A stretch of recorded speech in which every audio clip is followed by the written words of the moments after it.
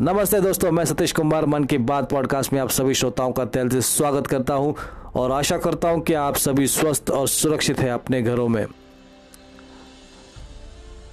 आज की कहानी एक किसान पर जिसे अपने आप पर भरोसा नहीं था। कहानी का शीर्षक है हीरे की खान। तो चलिए शुरू करते हैं और सुनते हैं ये बहुत ही बढ़िया कहानी।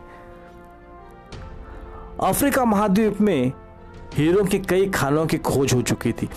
वहां से बहुत सारे हीरे मिलते थे। वहां के एक गांव में रहने वाला किसान अक्सर उन लोगों की कहानियां सुना करता था जिन्होंने हीरों की खान खोजकर अच्छे पैसे कमाए और अमीर बन गए। वह भी हीरे की खान खोजकर अमीर बनना चाहता था। एक दिन अमीर बनने के सपने को साकार करने के लिए उसने अपना घर, खेत, गाड़ी, जो भी उसके पास था वो सारा बेच दिया और हीरों की खान की खोज में निकल पड़ा, क्योंकि उसे बहुत अमीर बनना था। अफ्रीका के लगभग सभी स्थान छान मारने के बाद भी उसे हीरों का कुछ पता नहीं चला। समय गुजरने के साथ उसका मनोबल गिरने लगा। उसने अपना अमीर बनने का सपना टूटता दिखाई देने लगा। वह इतना हताश हो गया कि उसने जीने की तमन्ना ही समाप्त हो गई और एक दिन उसने नदी में कूदकर अपनी जान दे दी। इस दौरान जो दूसरा किसान था, जिसने पहले किसान का घर, खेत, गाड़ी सब खरीद लिया था, एक दिन उसी खेत के बीच बहती नदी पर गया। सहसा उसे नदी के पानी में से इंद्रधनुषी प्रकाश फूटता दिखाई पड़ा।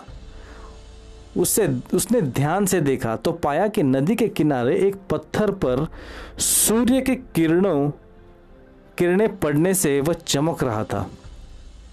किसान ने झुककर वह पत्थर उठा लिया और घर ले आया। वह एक खूबसूरत पत्थर था, एक बड़ा सा पत्थर। उसने सोचा कि यह सजावट के काम आएगा और उसने घर पर ही सजा लिया। कई दिनों तक वो पत्थर उसके घर पर सजा रहा। एक दिन उसके घर उसका एक मित्र आया। उसने जब उस पत्थर को देखा तो हैरान हो गया। उसने किसान से पूछा, मित्र, तुम इस पत्थर की कीमत को जानते हो? किसान ने जवाब दिया, नहीं, ये तो एक मामूली सा पत्थर है। मेरे ख्याल से यह हीरा है, शायद अब तक खोजे गए हीरों में सबसे बड़ा हीरा, मित्र बोला। किसान के लिए इस बात पर यकीन करना मुश्किल हो गया था। उसने अपने मित्र को बताया कि उसे यह पत्थर अपने खेत के नदी के किनारे मिला। वह ऐसे और भी पत्थर हो सकते हैं। दोनों खेत पहुंचे और वहां से कुछ पत्थर नमूने के तौर पर चुन लिया। फिर उन्हें जांच के लिए भेज दिया। जब जांच रिपोर्ट आई तो किसान के मित्र की बात सच निकली। वे पत्थर हीरे ही थे। उस खेत में हीरों का भंडार था।